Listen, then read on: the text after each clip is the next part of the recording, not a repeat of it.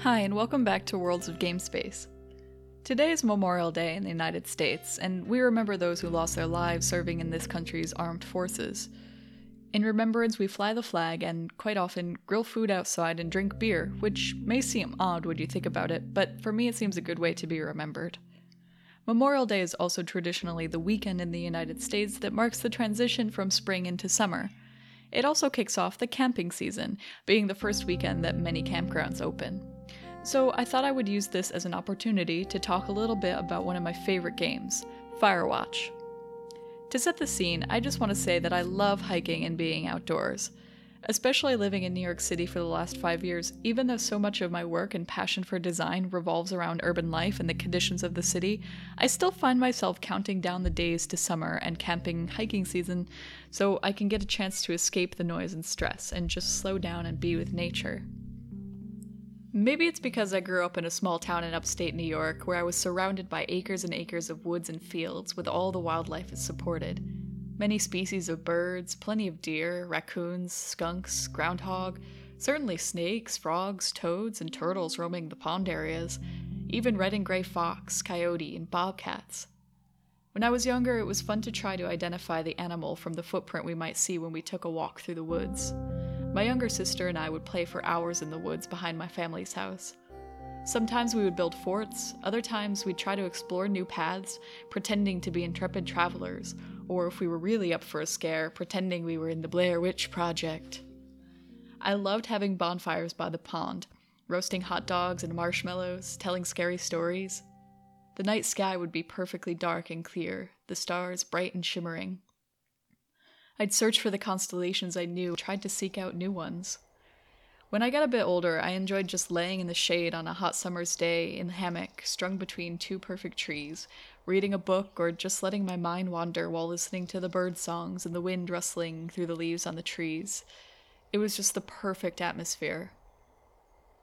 For me, nothing beats being outside in nature.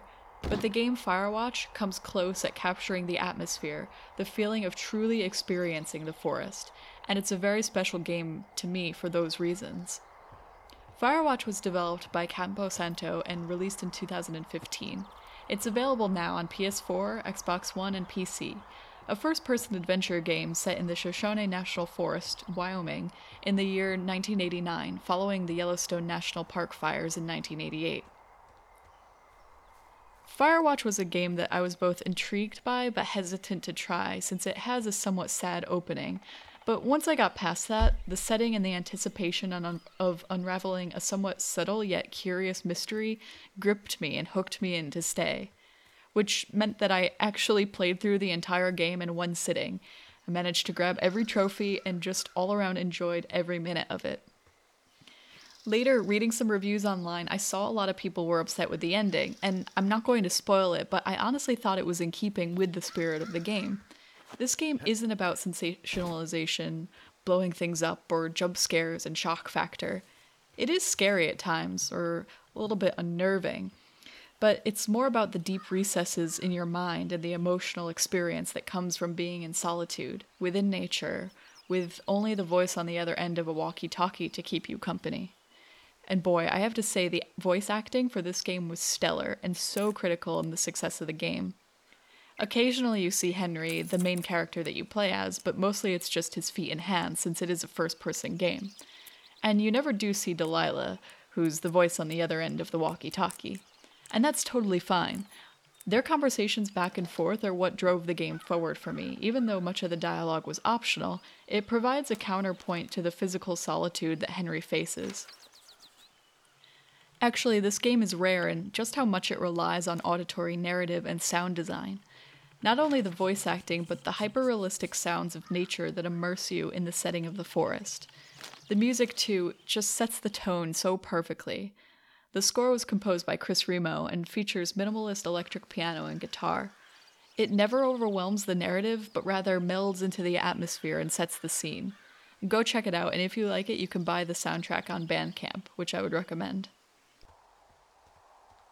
One of the main reasons why the game's so captivating was the beautiful art style and the designer's way of rendering the forest, such that the time of day is communicated by color tone and shadow. It captures the truth of nature in a way that I don't think a photorealistic game would be able to do. It's graphical and on the minimalist side, inspired actually by the style of the New Deal era Works Progress Administration posters of the National Park Service.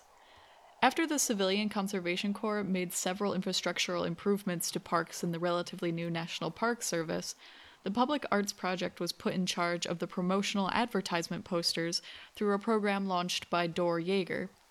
There were 14 hand silk-screened prints that were then distributed in copies to local chambers of commerce to attract visitors to the parks. WPA artist Chester Don Powell is believed to be the chief designer of the majority of the park posters, with the exception of the first and last, which would be Grand Teton and Bandelier, respectively.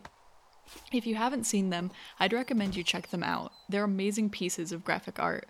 I'll link on our blog page, worldsofgamespace.com. Graphic designer Ollie Moss, one of the game's artists, admits to being inspired by the WPA posters, and you can see it clearly in the work of art that is Firewatch. But it's much more than just that. The world in Firewatch is given depth and richness through use of bold, tonal colors that give dimensionality through layering. Beautiful reds, oranges, yellows, greens that shift as the time of day progresses.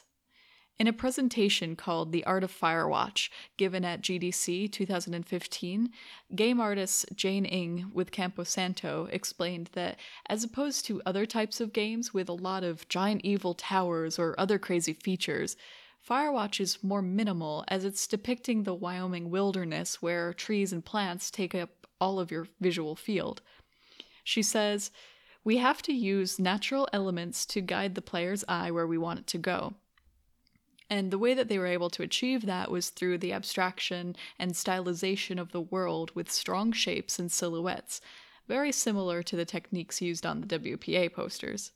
Now, ironically enough, Firewatch is not set in a national park, but instead a national forest, Shoshone National Forest to be exact, which is known as America's first national forest.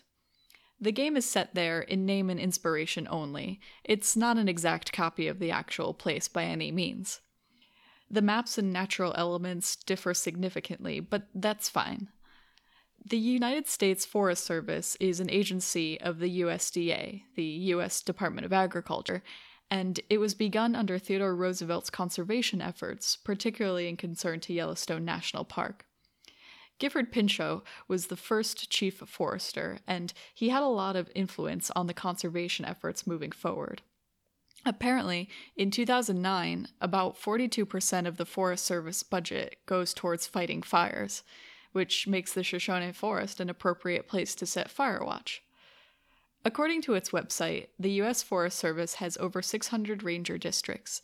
Each district has a staff of 10 to 100 people under the direction of a district ranger, who, in the case of Firewatch, I guess would be our protagonist, Henry, who then reports to a forest supervisor, which would be Delilah.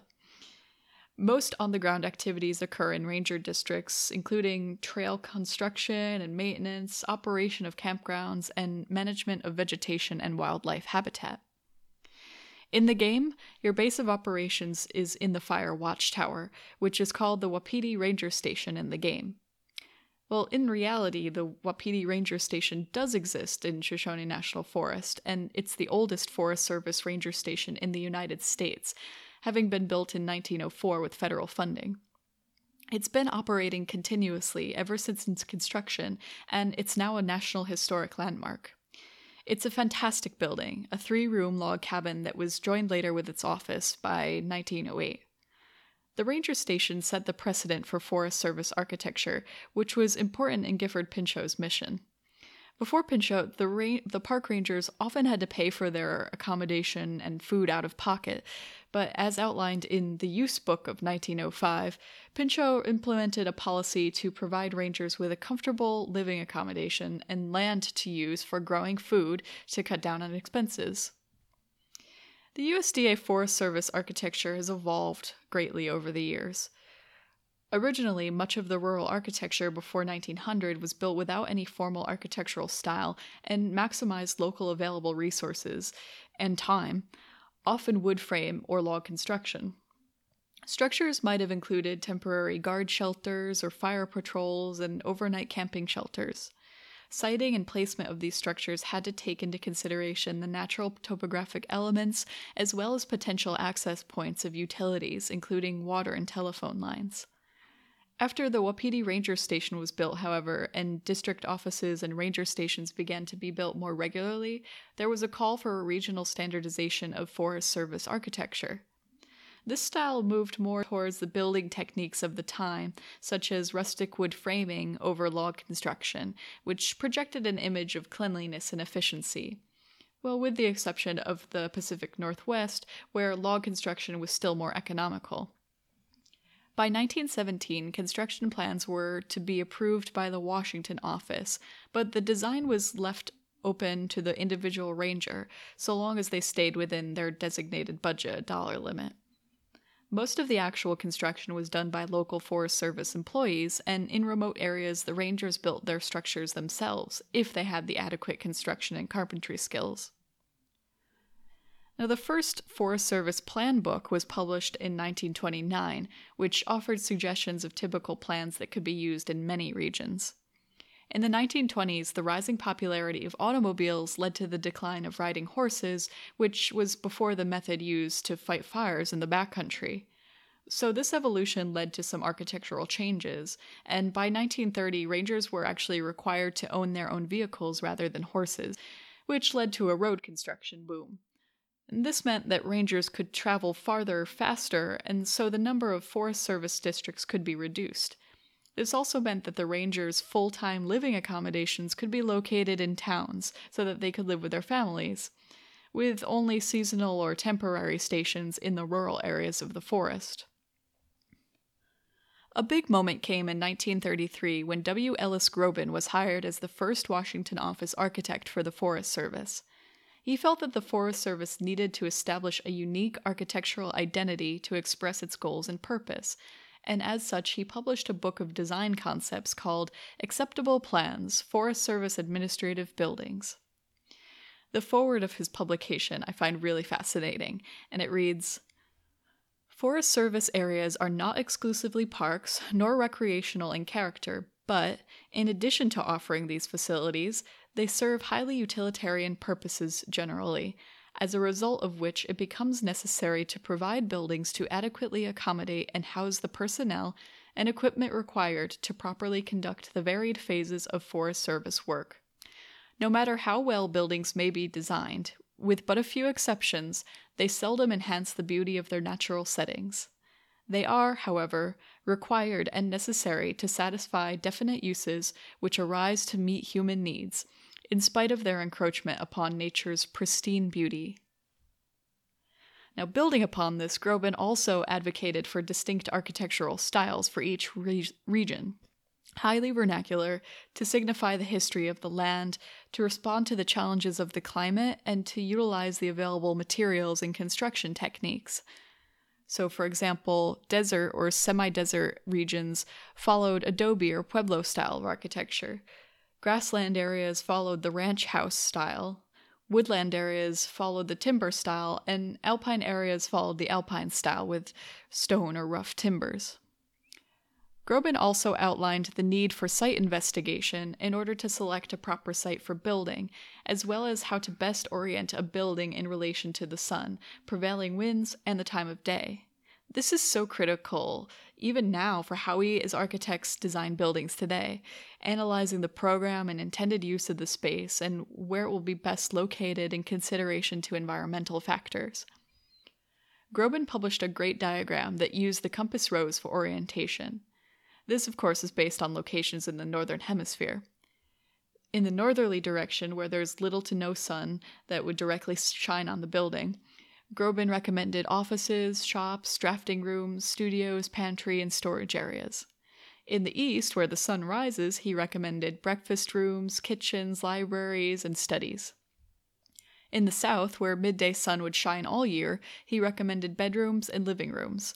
And in the West, where the afternoon sun would shine and set at night, he recommended the dining room. During the Groban era, design was first to be influenced by Forest Service philosophy to respect nature, express utility, and work in harmony with the environment. As we talked about before with the National Park Service advertisement with the WPA posters, the National Forest Service benefited from the New Deal era funding as well, specifically through the Civilian Conservation Corps. Each region had its own chief architect, and the buildings built throughout the country for the Forest Service at this time are important pieces of American architectural design. And now back to Firewatch. If the ranger station in the game is based on the real log cabin Wapiti Ranger Station, where did it come from? Well, I believe it was inspired by one of many fire towers built under the CCC in Shoshone and throughout other national forests at the time. Architecturally, Spruce Mountain Fire Tower looks most similar to the one in Firewatch, with its wood truss structure soaring high above the trees, a set of stairs winding up with it, creating a stoic silhouette against the sky. It was constructed in 1923 and used as a fire lookout tower until the 1970s. In 1977, it was actually opened to the public as an overnight camping location, which apparently gets booked solid as soon as the reservations open up, and I can imagine. So, some other interesting items that we come across in the game include the Osborne Firefinder device that's located in Henry's Ranger Station. It's a type of Alidade tool to determine the azimuth of smoke in order to help pinpoint the location of a wildfire in a given area. As we see in the game, the device has a topographic map of the area in the center on a circular table. Typically, in newer ones, there's 2 sighting apertures that are mounted above the map, and they slide around the arc until the person who's viewing can see through the closer sighting hole to see the crosshairs in the furthest sight aligned with the fire. Then the lookout can get the degrees noted on the rim to find the fire's position. Earlier firefinders could do a more basic estimation based on the level and elevation of the table and by referencing distinctive topographic or terrain features on the map. Another feature in the game that we come across are supply catch boxes that you find when you're hiking through the forest. Although they look a little bit less substantial in the game, in reality they're often metal and hefty to be truly bear-proof, and sometimes they're areas where campers can store food so that they stay out of reach of the bears. One great aspect in Firewatch is that the gameplay mechanism is simple. You walk, lots, hiking, sometimes climbing, sometimes rappelling down cliffs. You have a simple set of tools, a walkie-talkie, compass, map, an axe to clear any fallen trees. The map and compass work extraordinarily well in this game, not as a secondary element as you might find in other games, but as a truly main feature. It just feels so authentic, and it's proof that games don't need to rely on explosions or shiny, fast-paced scenes to be truly captivating and emotionally powerful. As I said before, I played through the game in one sitting, and I was really sad to see it end. Luckily, with the free roam mode, I can jump back in for a hike whenever I want. It's a beautiful game and brings awareness to the amazing accomplishments of the USDA Forest Service. Give them both a try. Maybe you'll feel the powerful sense of solitude that can only come from being immersed by nature and an environment bigger than yourself.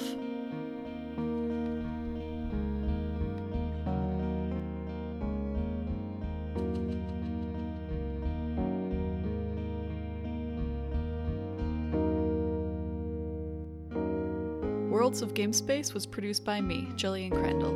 For show notes and other related content, visit our website at worldsofgamespace.com. Thanks for listening.